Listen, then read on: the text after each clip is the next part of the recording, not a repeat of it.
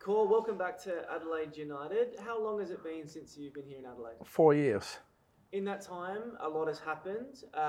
What has brought you back to South Australia now? Well, first of all, great to be back. I think it's very important to see the development of the club here at Coopers, the development of the stadium, both on and off the pitch.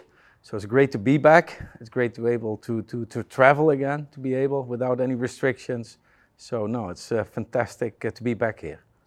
Tell us a little bit about yourself, your love for football, your passion for Adelaide United, and why you are so proud to be the major stakeholder of So I started playing football myself when I was 4 years old. I've a great passion for many sports, but football being number one.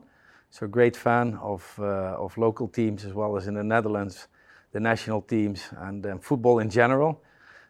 Always a supporter of Australia in general, as well as the sports mentality and conductship here.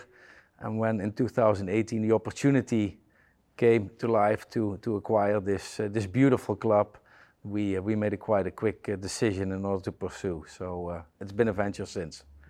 And in that time, you've overseen quite a bit of development, like you said, both on and off the park. What has excited you most about the future of the club?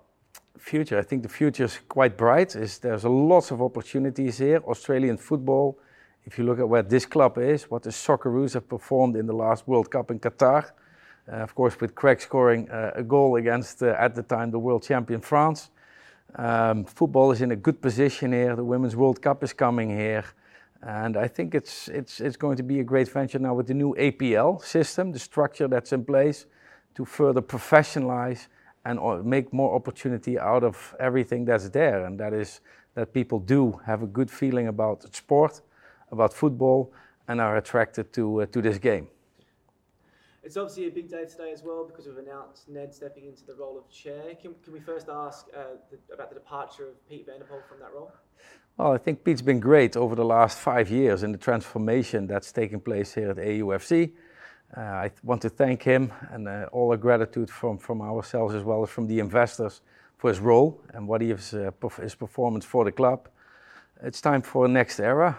APL has changed, the match and the game is changing, and with a highly experienced, high energetic person like Ned, we think he's the right man for the new job at the new venture to pursue new opportunities for the club.